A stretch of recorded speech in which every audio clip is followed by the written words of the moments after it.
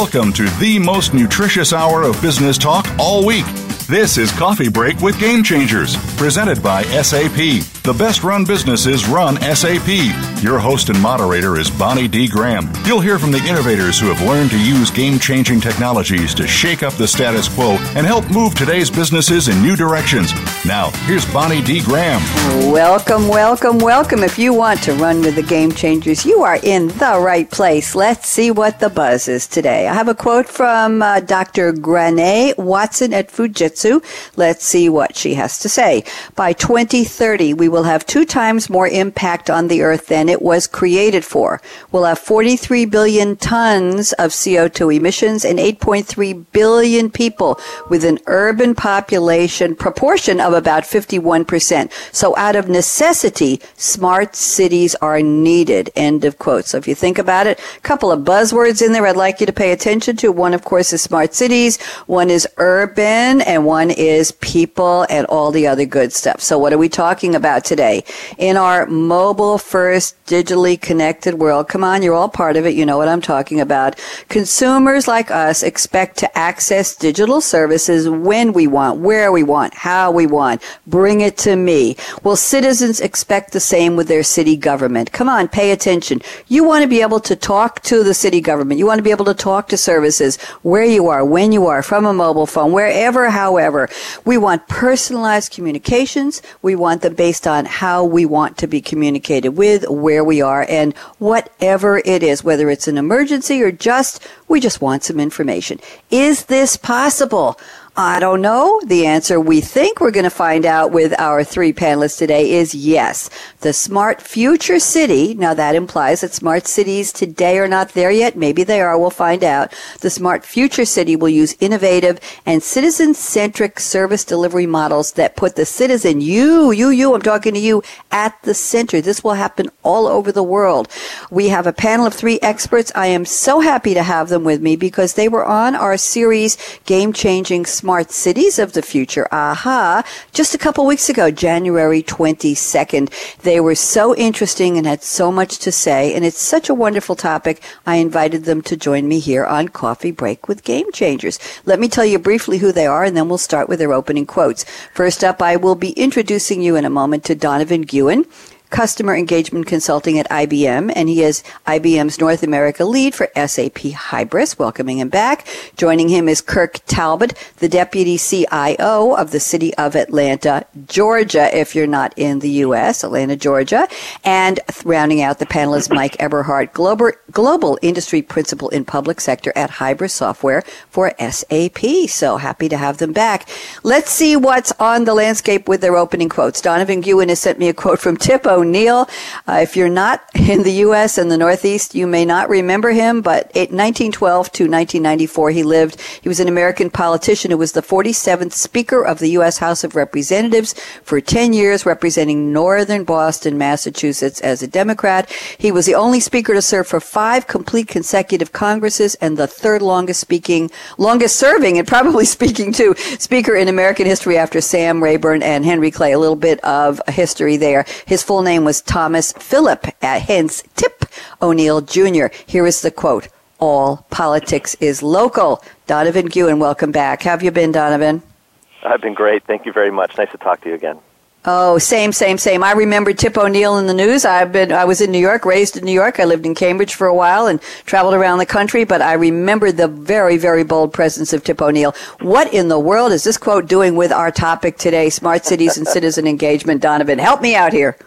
Sure. Well, it's just one of those little touchstones I come back to as we get into this world where seemingly we always talk about politics from an ideological standpoint, but I think what we tend to forget is that ultimately people vote their personal interests and how they're affected in the communities where they live. And so, I think about that phrase more and more over time just to remind us that, ultimately we're trying to help people live better lives, and that's ultimately what shapes how they vote and how they act. Absolutely. I asked a question in my opening, Donovan, about whether it was possible to really give citizens, residents, really, I'm going to go out on a limb here, owners of the city, if you will, for the people, by the people, all that good stuff. That is it really possible for cities to give us the communications we want and really embrace a citizen-centric service delivery model, or is that so far off in the future? Just from your viewpoint, what do you see? Where are we today? How far have we come or not? Well, that opening quote that you had about the increased population, right? We've only got so much space. I think we're seeing that play out. But looking back to the town I live, which was founded 300 years ago, I mean, we still have town meetings, right? We're still striving for that at the local level. If you're in a city like Atlanta or Boston, where I am, I mean, it just gets harder and harder over time. And yet, it's an ideal that we continue to strive for and have to strive for in all aspects of the way we manage our communities. Thank you very much. Very thoughtful, very politically correct answer. I appreciate that. And now let's turn to Kirk Talbott, Deputy CIO, City of Atlanta. And Kirk has sent us a quote, a very long quote, but this is a great one from Robert Anson Heinlein, Heinlin, 1907 to 1988, an American science fiction writer, often called the dean of science fiction writers. He was kind of controversial. He was one of the first of his kind to break into mainstream magazines like the Saturday Evening Post, really, in the late 1940s. One of the best-selling science fiction novelists for many decades, along with Isaac Asimov and Arthur C. Clarke. They're considered the big three. You may know these terms that, believe it or not, were coined by Heinlein. Grok, G-R-O-K, Waldo, speculative fiction, pay it forward, and space marine. That's right. He coined those terms. Now, here's the quote. Listen up, everyone. A human being should be able to change a diaper, plan an invasion, butcher a hog, command a ship, design a building, write a sonnet, balance accounts, build a wall, set a bone, comfort the dying, take orders, give orders, cooperate, act alone, solve equations, analyze a new problem, pitch manure, program a computer, cook a tasty meal, fight efficiently, die gallantly.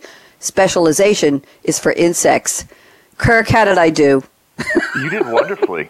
I love that quote. You did a great job on it. I can't wait to see what it looks like in the transcript. It's going to say inaudible. ...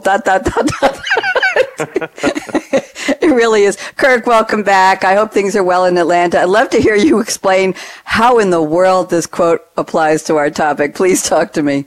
Oh, absolutely. I think as cities scale up inherently, we tend to specialize in whatever function we are delivering to the public, and we get quite good at it. But I think as the problems get larger and denser, the real innovative sparks that end up leading to the breakthroughs that deliver better service actually come from cross-pollination across each of these vertical silos. And so I think it's really important that you've got people working in a city and working with a city that don't get solely focused on one specific specialization. They really have to be generalists, like the quote references, so that they get insights that can allow them to solve the thorny problems that can't be solved within a specific area.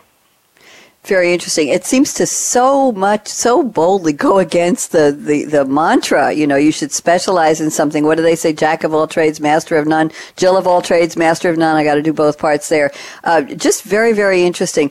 Are cities that call themselves smart today, I'll ask you the question I asked a moment ago to your co-panelists, are cities any closer to achieving this, or we still have a way to go? And you may reference your city if you want to. I think, and I'll let you know if I reference Atlanta. It's a great place. I think it's kind of a little bit of both. Cities are definitely making strides towards it, but I think we have a very long way to go just because cities tend to be structured around, larger cities tend to be structured around specialization of service delivery, but the technologies that are now emerging are allowing us to create that general model of a city that I think the citizen expects when they interact with it. Because the constituents don't care which department is responsible for delivering a service. They just want good service from their government. And so I think we're finally at a tipping point where you don't have to reorganize your city to be able to deliver that experience that the constituent expects now. I think that's very good news you just stated there. Thank you very much. And now let me turn to our third panelist, Mike Eberhardt at SAP. And Mike has sent us, I helped him send us a quote from, it's actually the title of a song from Joe South. If that doesn't be evocative of anything for those of you out there, you may be a little too young. Joseph Alfred Sauter, S-O-U-T-E-R, 1940 to 2012, young guy, American singer, songwriter, guitarist, and record producer. He won the Grammy Award for the Song of the Year in 1970 for Games People Play, and again nominated in 1972 for Rose Garden. But this is the title of a song by Joe South and the Believers, 1968. It dropped on an album in 68, Walk a Mile in My Shoes. Mike Eberhardt, welcome back. I'm glad you liked the quote I helped you pick. And tell us, how does this relate to our topic, smart citizens, engagement, smart cities? What are we talking about here? Thank you very much for the quote. It is really impressing because it is hitting the nail on the head. Walking in my walk a mile in my shoes means more or less our life is changing all the time, from our childhood, from teenager to the parents, university, army, getting married. It is changing all the time, and our neighbors and our friends are also changing. And I need also from services from the government, from the communities what I'm living in. That means I really like the services what applies to my status of my life, what can help me in my life, what can make my life easier, how can I raise my children, my family even better than others. I really believe that a more customized or more personalized communication from the government to the citizens, more with an approach from inside out versus outside in, service from the few from my side will help myself in or anyone in the daily life, so that we can understand what kind of service or how can I apply for a service in a more smooth and easy way, and because on the end of the day the government has all the information from myself. How can they not be more personalized to my special needs? And this is exactly what I believe is the future of services in government for the citizen. And this applies as well for the quote you mentioned in the beginning, that the cities are growing. I think this is a challenge for the most of the cities, because it's not just a new workforce; it is also new infrastructure. They need more teachers, they need more nurses at the hospital, more doctors, and this is not as easy as it looks like. And altogether, with new services, I really believe that this can be a new way how to grow a city in a more smooth and smart way. Thank you very much, Mike. Very interesting. I'm going to say to my three panelists, wouldn't it be wonderful if you met somebody at a party or a business conference and you say, where do you live? And they say, well, I live in, let's just say, Timbuktu. Oh, that's an interesting thing. Why do you live there? What do you like about it? If they say, my city is great, I don't have any complaints very often, but when I do, there's somebody I can go to. They listen. They take notes. They get back to me in 24 hours. They tell me what the solution is going to be. They tell me how pleased they are that I spoke up and contributed to the running of my city. And it's just a great place to live because they put the residents and the citizens and the businesses first. Mike, would that be a shock if you met somebody like that? Yes. That was the pause that refreshed. Donovan, would that be a shock to you if you met somebody like that? You know, it's funny. I was thinking about that. One of the times I met Mike recently was in Boston. He'd never been to Boston before, so I was very proud of my city, and I took him on the Freedom Trail. I took him to Faneuil Hall and all these places. And then at some point the conversation turned to, so how can we make it better, right, for the people. And I got on this story about how I travel all the time, and yet I still get a bill from my local town for the taxes and the water and the sewer bill. And by the time I get off the road, it's probably late. And boy, if I could just pay that electronically or get notified, boy, wouldn't life be better? So I think there's always room for improvement. There you go. There is. I want to get Kirk from the city of Atlanta. Do people say that about Atlanta? I say it about Atlanta. I know I'm, but good. I have inside tracks to finding the right people to answer my questions.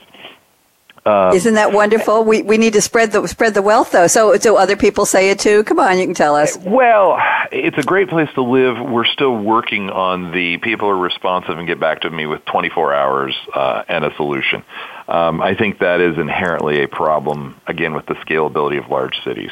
What you described, though, sounds like a small town where everyone knows each other, and I do hear about places like that. That's Cheers. That's a bar.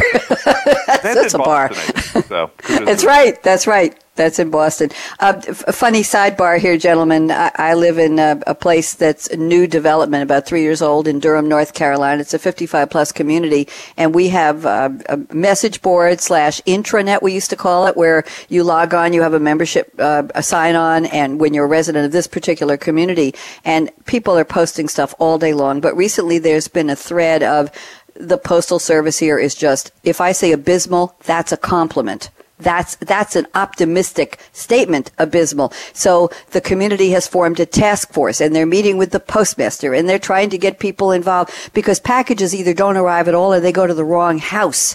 And the major delivery services can't seem to figure out that a street name that begins with B is not the same as a street name that begins with M. But if the house has the same number, they'll deliver it 3 blocks away to the number and not on the right street. So we are living with this. And so it would be just lovely if I didn't have to see these, are you joining the Postal Service task force? Because damn it, we want our packages and we want our mail. Any comments from the, I know it's government and it's not necessarily city, but we are in a city here, and they deal with the post office is federal, obviously. So any comments on that kind of thing that's happening? Are we seeing that around the world still, where people have to form task forces to get city services to talk to us? Donovan, any thoughts on that one? Yeah, actually, yeah. So I just got an email yesterday from someone sent to someone on our team in Baton Rouge. There's a task force being set up to try to help figure out solutions to the traffic congestion problem in Baton Rouge. It doesn't sound, it's not in New York or Chicago, and we say, okay, well, it's not.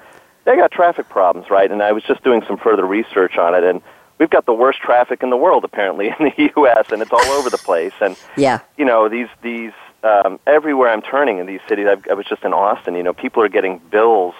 The guy's in a wheelchair. He's getting a toll bill that he's not been driving for 20 years. I think your opening comment about, more people, more complexity, I think that's really straining the ability of our government institutions, and there's no magic answer for that, but one of the comments earlier I think was getting to the notion of collaboration. We can reorganize or specialize however we want, but ultimately, I think about the traffic situation, right? It's going to take the registry and the technology companies who are making more fuel-efficient cars, self-driving cars, and tolling authorities and civic groups all to start collaborating in different ways and working with technology and people differently than they are today to solve these problems, whether it's the post office, the registry, I think you talked about last time, or transportation authorities. You just go on and on with these stories.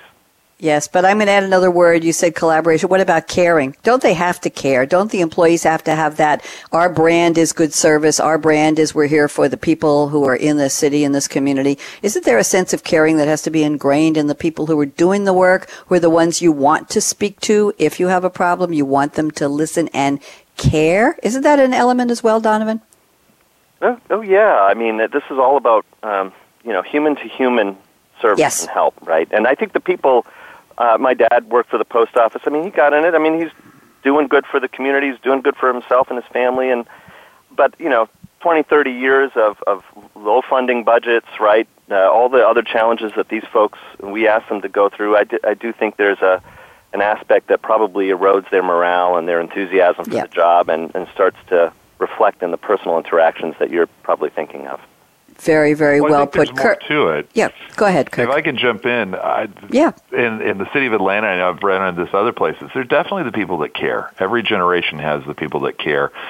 Some of those people are outside the city. Some are definitely within the city. But when you get to be such a large size of the types of cities we're talking about, you now have caring is not sufficient. You have such complex processes that if any piece of that process breaks, even if 99% of the people care, the constituent still feels the impact.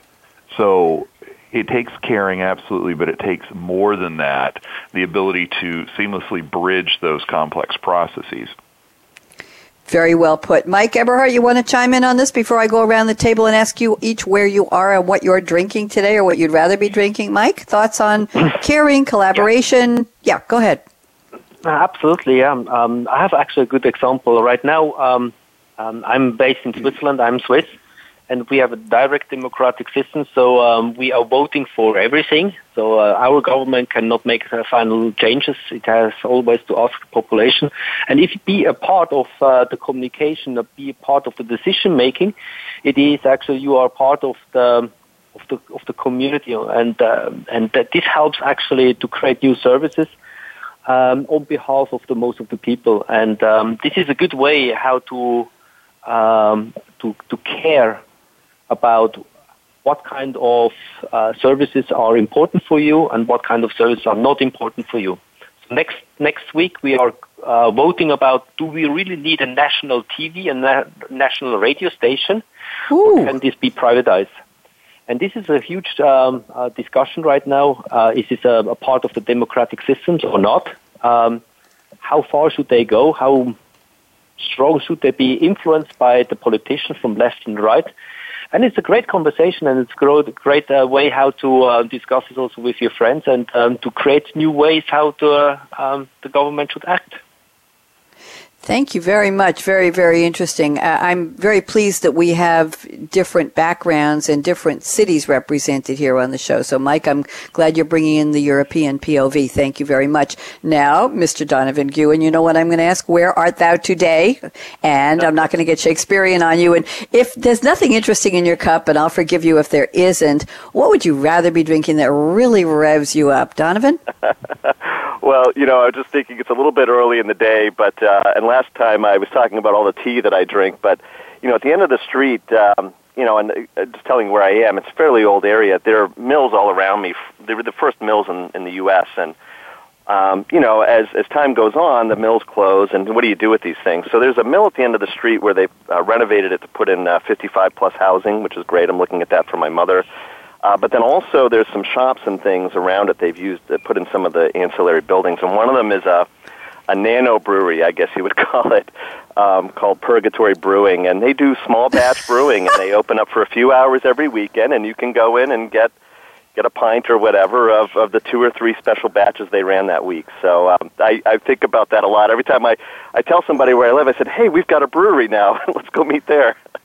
That is so funny, and actually they have a website, Purgatory Beer, Church Street Stout, Dirty Swans DIPA, Super Goose DIPA, Murgatroyd Piles Pale Ale. Am I in the right place here? Yes? Yeah, absolutely. Yeah, it's in Linwood Avenue, Building C in Northbridge, Massachusetts, zip code 01588. Oh my, they have their own Facebook page. We are not a collaboration brew with Carhartt. Someone left their hat here and probably some cold ears right now. Apparently somebody left a hat with Carhartt and somebody thought there was a business collaboration. Oh, this is good stuff. Thank you, Donovan. I won't say drink up, but later. Okay. Kirk Talbott, are you in Atlanta today? And what do you love to drink? I like lots of things. Yes, I am in Atlanta. I just got back from Ireland, actually, yesterday. So I'm still catching up on the timepiece. The drink I would mention now, it doesn't exactly exist. I may have to explain some other time, but we're talking about game-changing, is a three-legged rooster. It's a pet project of mine where as I've traveled, I've asked bartenders to mix up a three-legged rooster, and it's a drink that doesn't exist. So it's more about how does the bartender react to the unknown and what do they do with it. And I just got a fantastic one down in Killarney a few days ago I have to brag about. So that's actually, there's a three-legged monkey. Did you know that? There's a three-legged monkey cocktail. There's one here. Somebody has a post on a rooster with a broken leg help on the website, Backyard Chickens. But that's not... I'm sorry. I'm so sorry. And I'm not going to read the other ones. Photos at the three-legged... It's a tavern. Did you know it's a tavern? I did not know it was a tavern. Well, you do now. It's not a cocktail yet. I do now. You do now. It's in Fyllingsdalen Bones. It's in Norway. Three-legged rooster.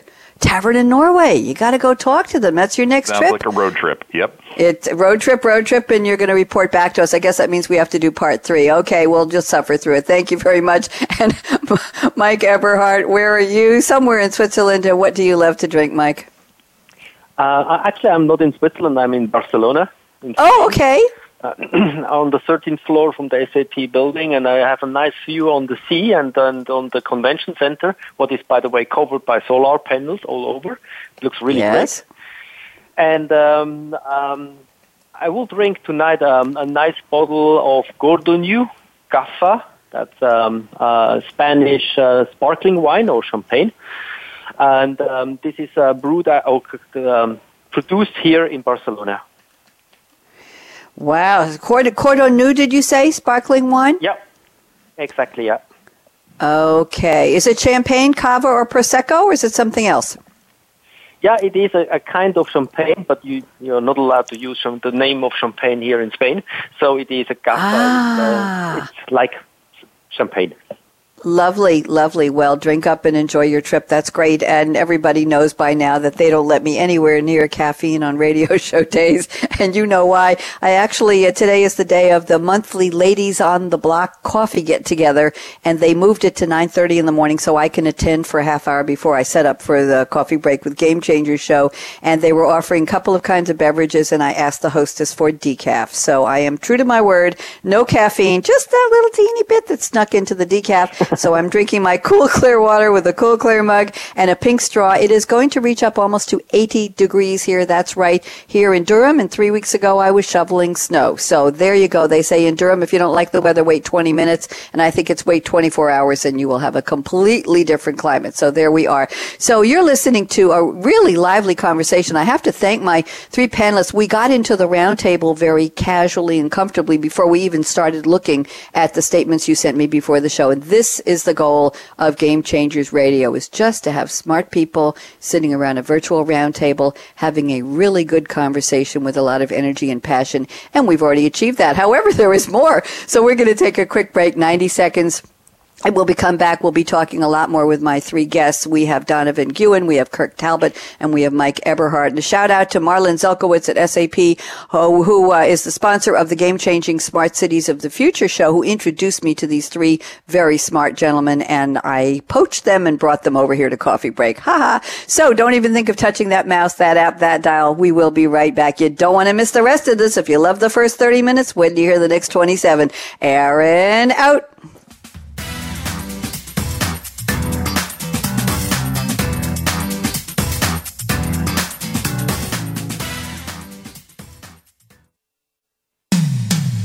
When it comes to business, you'll find the experts here. Voice America Business Network.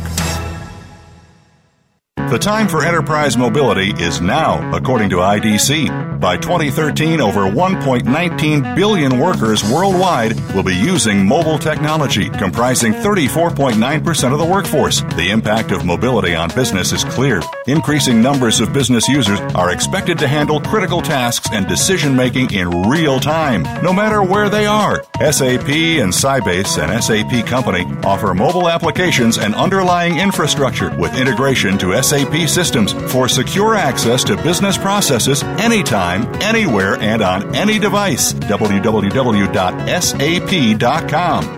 Follow the Voice America Talk Radio Network on Twitter. We're at Voice America TRN. You'll get the latest fix on what's happening with our shows, this week's featured guests, and general happenings that you should know about at the Voice America Talk Radio Network. Now you don't have to miss anything when you're away from your home or office. Just go to twitter.com/Voice America TRN or follow along with us at Voice America TRN. The Voice America Talk Radio Network. We're on the cutting edge of social media. Can you keep up? When it comes to business, you'll find the experts here. Voice America Business Network.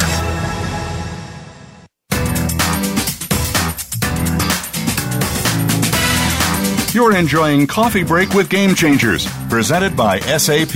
You can send an email to bonnie.d.graham@sap.com. And you're invited to tweet your questions and comments during and after the show at Twitter, #SAPRADIO. Now, let's get back to Coffee Break with Game Changers. Indeed, let's get back. We're talking about smart cities, citizen engagement, mobile, connected, and digital. And that's all very optimistic in certain cities around the world. Some are smart, some are getting there. What is the goal? Well, the goal is where citizens are engaged, and it's a citizen-centric delivery model of services.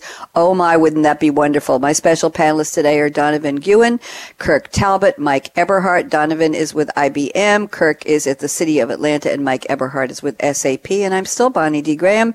And let's get rolling into our roundtable. Here is something that Donovan told me in his notes before the show. We'll start here. He said mobile, personalized, digital interaction is becoming the baseline expectation for an increasing portion of citizens around the world. This is particularly true in cities that in America are seeing not only population growth, but a high percentage of, here it comes, younger, more tech-savvy residents. Oh my, are we talking millennials? Donovan, tell me more, please. Yeah, that's great. Thanks. Yeah, so we at IBM have been doing a lot of work in the area of design thinking over the past several years, and I was just kind of refreshing my training on that. And the foundation of that is the idea that the last best experience that anyone had anywhere becomes their expectation for the next experience they have, everywhere, right? And so that could be in the commercial space, but increasingly, they're also expecting that of other areas of their life, whether it's school or healthcare or government services. And, it's creating this tension. I think there are great people in government and lots of money and effort being spent on meeting that expectation, and yet inherently, due to just the growth of our population, the specialization of our departments, those experiences are still fragmented. And so, think about one citizen and all of the services they consume, and want to consume in a mobile way, those experiences are fragmented. The school experience is different than the health experience. Even the transportation experience might be different with the toll operator versus the registry versus all these other different pieces of government. So I think that's the need and also the challenge that statement is sort of behind that statement. Thank you very much. Let's see what Kirk Talbott has to say. Kirk, agree or disagree? No, I totally agree. I just still see the gap between what the constituents' expectation is and what government's ready to deliver. I do see, though, the I don't know what you'd call it, but I see that distance shrinking as government gets better access to mobile technologies, in the sense that they're taking the services they deliver, and you're starting to see governments deliver them digitally, and that then means mobile.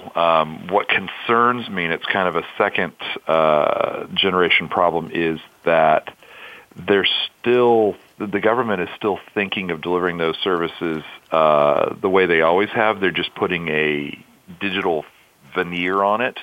And there will be challenges, and you mentioned it earlier, where the constituent expects their information to be coordinated across silos, and if the government, even though they've delivered it digitally, hasn't correlated information about that same person, there will be a not a positive experience, I'll put it that way. So I think that's kind of the next wave of challenges that we will have, where government will have to address the structure of its services, not just the means of delivery. I like the way you talked about it, a veneer. I'm thinking Band-Aid almost, but a Band-Aid is kind of retroactive, looking backwards, and you're saying, well, okay, let's push out digital, let's just send it out there, and they'll say, wow, look at my smart city, but unless the backup is there, unless all the data is there and the knowledge is there, you're right, it's just not going to cut it. Let's get Mike Eberhardt in on this. Mike, thoughts, please? Yeah, I think I agree also with Donovan, and for sure, except I do not agree that it's just a millennium. I also think about the baby boomers. They like to get the same services. Thank you. Thank you. The point is that, I think mobile technology or the smartphones priced 10 years ago with the first Apple, they really understood to create a simple user interface that can manage by everyone, and we created services on top of that. I think we should just give a little bit more time to government, because government are not always the first adopter, and what it makes also sense. I really believe that they come up with more services, more integrated services, what helps everyone. And I just think we need to give them a little bit more time. Thank you very much. That's optimistic. Donovan, you want to wrap this up? You started this conversation? Well, agreed on the millennial topic. I guess the point about them is they're interesting because they've grown up in a world where they've grown up with the smartphone, right? So, those of us that are older, I'm Gen X, my mom's baby boomer, right? We've all had experiences before that where we have this kind of ability to kind of translate things a little bit into maybe the way the government actually works. But if you're a millennial and you're used to point and click on a phone, I mean, that's the window that you have. So it's not that I'm trying to, carve out these other populations, but, we're still, I think to Mike's point, playing catch up from a revolutionary event, which was the launch of the iPhone, frankly, over 10 years ago now.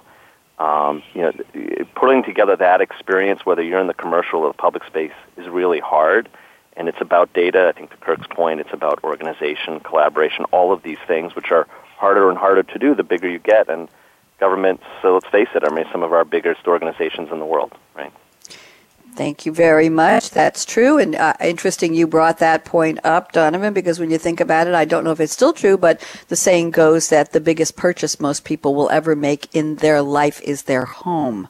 So if you think about that, the home is somewhere in or near a city, and that matters to them where they are and the services they get. So I think those go hand in hand. Just a little sidebar there. I'm going to move on to a little disheartening statements here from Kirk Talbott. Kirk, I think we talked about this last time, but it bears bringing up again. IMHO, my humble opinion.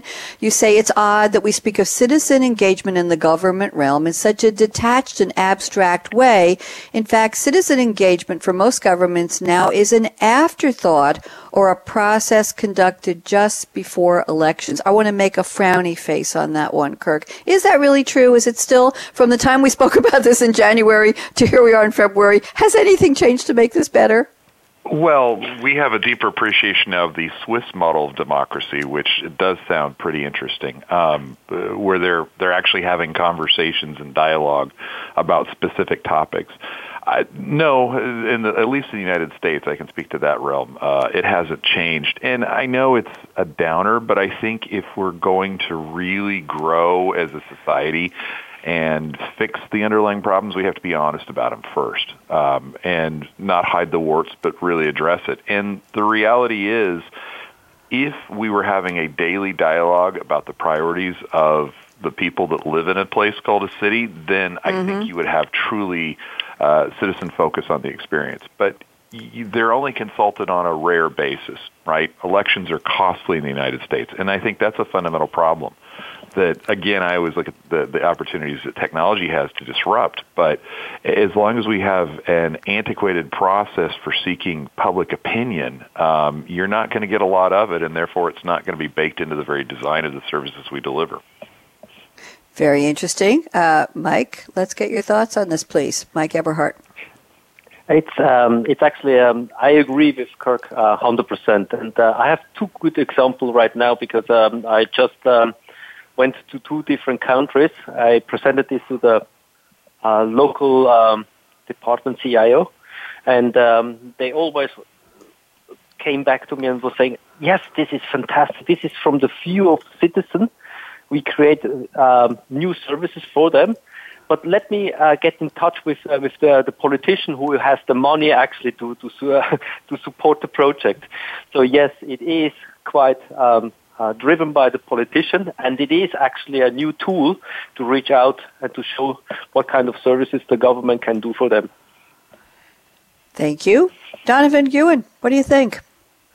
I think in our last conversation there was similar topic, and I was remarking at the time I have a government client up in Canada who has had a need to do something. I don't want to get too specific about it, but a certain block on the commercial side of their community was up in arms about something that they needed. It was a registry solution. It was just very hard for them to drive all over the province with their fleets and register and maintain all these vehicles in the government's accounts, right? So they're clamoring for a better self-service portal, and it's something that they've been talking about for a while, but when the election came up, they made enough noise and it got funded to move forward. So there is, I think inherently, however we run our elections or whatever, there's an inherent incentive for the folks that lead our government on an elected basis to do what's right for their people. They have limited resources, and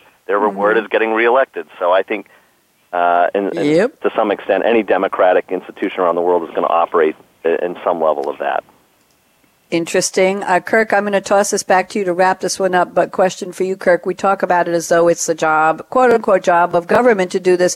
What about the citizens saying, we want this? We're implying in the title of this citizen-centric and citizen engagement, but what does it take on the citizenship part, or the citizenry, an old-fashioned way of saying it, to tell government, yes, we want this, we need this, we expect this, we will work with you to make this happen? How much push has to come from the citizens? Kirk, from your vantage point at City Atlanta, what do you see? I'm glad you asked that question, because at the end of the day, that's where the change will come from. Yes. When I look at all of the examples of a government changing to better fit the will of the people, it's always been the people that have said, hey, we want this. We have to remember that the government is merely stewards of public interest, and the breakdown, I don't think, is inherently wanting to not know that interest. It's poor mechanisms to allow them real-time access to what that interest is. So when the citizens say, this is something we're passionate about, and they take the action to make sure the government hears it, that's when you see the change. So I think it does come back ultimately to we the people to make sure that the government is responding to our needs and desires. Thank you very much, and that's a perfect segue for me to pick up some statements here. We still have time, plenty of time actually, in Mike Eberhardt's notes. And Mike, going back to the quote, walk a mile in my shoes, you said on the last show, you said walk in the shoes of your customer, meaning the customer of government. But let me take it down to another level here. You say the citizen today has a voice, can express happiness and frustration on different channels, whether at the, and let's take it one more step further, whether in the municipality or the state level, almost all information about a citizen has already been collected. So let's talk about, I don't think we've covered privacy yet.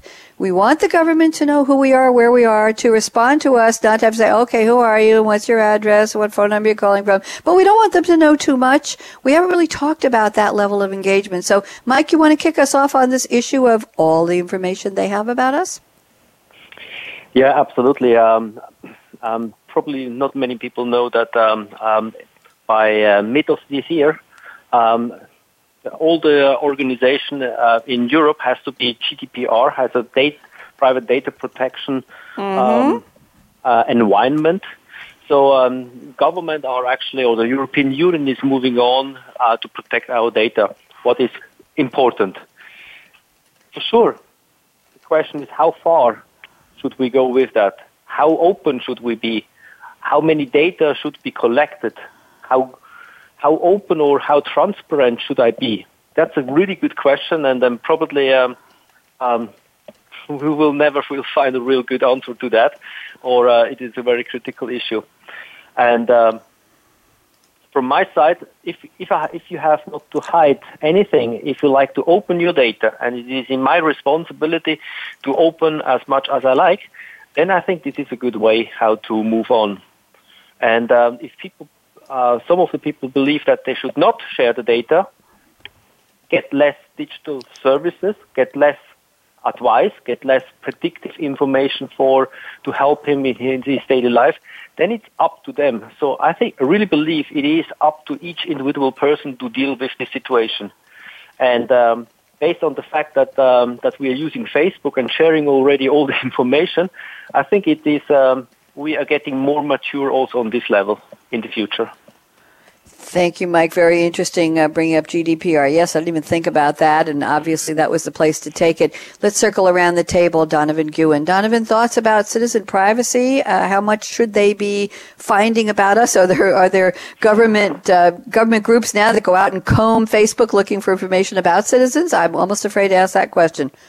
Well, I think you're tripping on to maybe another show topic here. I think that's really kind of underneath a lot of what we're talking about, right? And we'll be dealing with in the future. We're dealing with today, but more so, right? And by the way, in governments and social data, one client was not doing social monitoring. I said, you need to be doing this. But the reality that of today's world is we know that technology enables a vast amount of data harvesting and centralization of that data in a way that was never really possible before. And that provides both opportunities for positive improvements in the way governments operate and serve their citizens, but it also presents certain risks and dangers. And I think the GDPR regulations in Europe are a step to try to address that. But I think we're just at the dawn of figuring out how we deal with that, because I think there are tactical, technical, regulatory things that we can look at in the near term, but existentially it gets into who owns that data, how do we secure it, and how do we keep adapting as the technology keeps evolving faster than we can keep up. So no clear answer, but those are my thoughts. Thank you very much. Sorry for the cough there. I tried to mute it. And let's see what Kirk has to say about this. Kirk, privacy. What are you doing in Atlanta? Should we ask? We should always ask. Good. We're not at the point yet. So you have to distinguish, I think, two things. There's, and I don't have a great term for it, but the pre-existing systems. If you think your water billing system, your parking fine system, your hundreds of systems that have been around for decades, we've got lots of information about the people in Atlanta. When you talk about the newer technologies that are pushing out, the sensors and IoT and whatnot, we've been doing a little bit of that, but there isn't the personalized data that's being captured. But where I think, so it's been a problem for quite a while. I think what's happening is society is now starting to wake up to the dangers and concerns. And while I agree that we have a long way to go to figure out the right balance, what I think we need to be doing as a collective is we need to be having honest conversations about if certain types of data are collected at an individual level, what are the benefits and what are the risks associated with that? And then if we pull back and say collectively we're not comfortable with that as a city or a region or even a country, then what level of benefit do you get at what level of, I'll say, intrusion, for lack of a better word, so that communities can decide the benefit is worth it versus not. But what unfortunately happens, and I don't think it's intentional, but I think it's inevitable in the way we're evolving, is agencies collect data because they need to fulfill their service. And again, we don't have a great dialogue mechanism where we say, is the community comfortable with this? What if we ratcheted it back 2 levels, right? What are the consequences to service delivery? I think when we get to that, then we'll start rapidly figuring out where is the comfortable balance between them. Thank you very much. I want to bring in one quick side topic here from Mike's notes.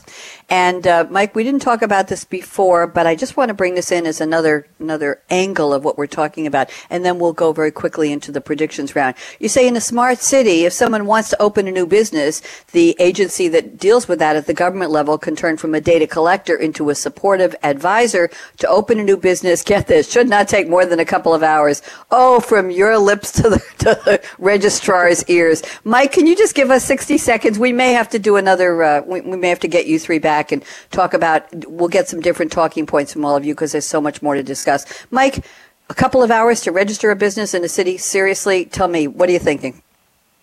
Yeah, absolutely. Definitely possible. I even think we can go even a step ahead and say not just the registration should be smooth and fast, also can get to the next level to advise the person what is the best place in town to open this restaurant. Maybe they have already some same restaurant in the same region as well. What kind of rent you are paying, how much money should you earn that you can actually survive in this environment. So information for the business plan, This is actually not very difficult because with the information from what you have in the city, you can help and advise each individual person. You can advise startups as well as the restaurant. Thank you very much. All good optimistic thoughts there. Let's circle back to Mr. Guin. And Donovan, I'm ready for you. 60 seconds. What do you see coming down the pike? I'm not even going to say 2020. How far out would you like to tell us what you see changing about smart cities, citizen engagement, mobile, connected, digital, and I'm going to add the word human to that. Ooh, go ahead, Donovan. What do you see?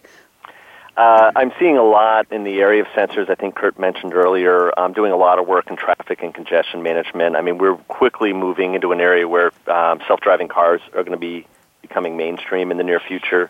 And you know, for a variety of reasons, transportation is becoming kind of a fulcrum for a lot of these issues. So this idea of intelligent vehicles working together with their sensors to the government systems, then back to the citizen engagement and how they, you know, navigate that, plan out. You think you're a business with trucking company, you know, when should I put the trucks on the road? If I'm a citizen, you know, should I stagger my commute? How do I optimize the spend? All of these things, I think, are going to start coming together more over the next couple of years, particularly in the U.S., which is having some of these challenges in spades. So.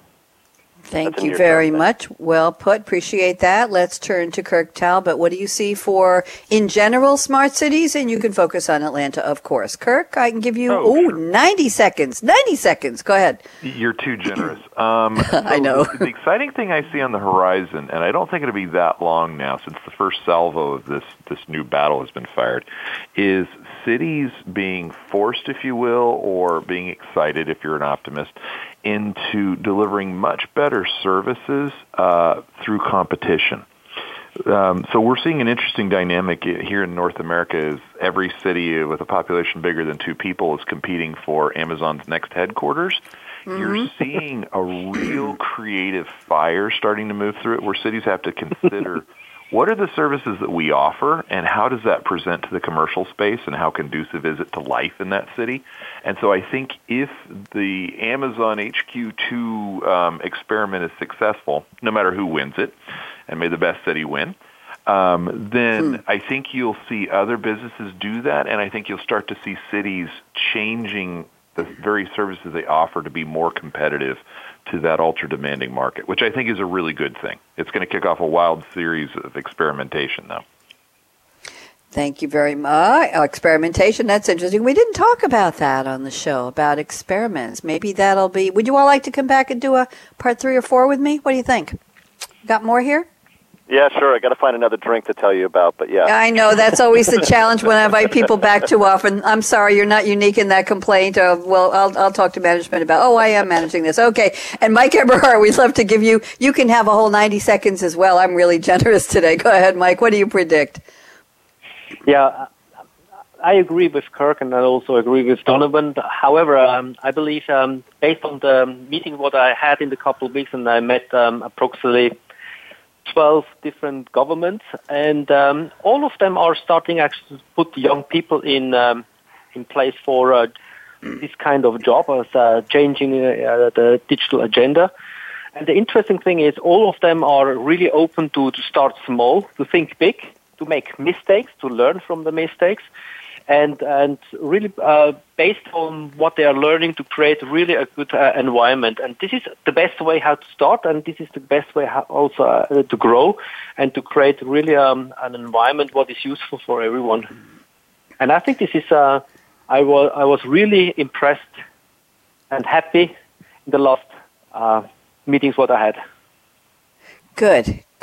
Impressed and happy. I like those words. They go together very, very well. We're just about out of time. This has been very, very interesting. Such a good conversation. And as I tell my guests when we're doing our prep calls, we never know where the conversation is going to go when we have a true roundtable. And that's what my 3 wonderful guests did help me create today. Donovan Guin at IBM, Kirk Talbott at City of Atlanta, Mike Eberhardt at SAP. Let's see what's coming up. We're doing a live show tomorrow on, what are we talking about? about life sciences, and we're going to be I don't have it in front of me, life sciences, and we're going to be talking about, on our consumer industry series, we're talking about trends in 2018 in life sciences, and of course that will inch into the healthcare field. So very interesting. That's 10 a.m. live right here on the Business Channel. I will be back. Friday, we're pre-recording a show on our business model disruption that will air on... Yes, dear. Yes. Mike? Maybe I can also make some information. We will be also on Southeast Southwest Conference in Austin. With investigation of the way of thinking of people in their community, in their government. Wonderful, wonderful. Let's post something on that. You can send me some information. I'll tweet it out. Thank you very much, Mike. So here's my call to action, and thank you to Aaron, our venerable, even though he's very young, intrepid engineer at World Talk Radio, the Business Channel team. Fasten your seatbelt. What are you waiting for? Go out and be a game changer today, just like Donovan Guin at IBM, just like Kirk Talbott at the City of Atlanta, and of course, just like Mike Eberhardt at SAP. Bonnie D. Graham signing off. I will see you tomorrow right here, 10 a.m. on the Business Channel. Bye-bye. Thanks again for tuning in to Coffee Break with Game Changers, presented by SAP. The best-run businesses run SAP. To keep the Coffee Break conversation going, tweet your questions and comments to Twitter, #SAPRADIO. Please join your host, Bonnie D. Graham, again next Wednesday morning at 8 a.m. Pacific Time, 11 a.m. Eastern Time on the Voice America Business Channel. Have a great week.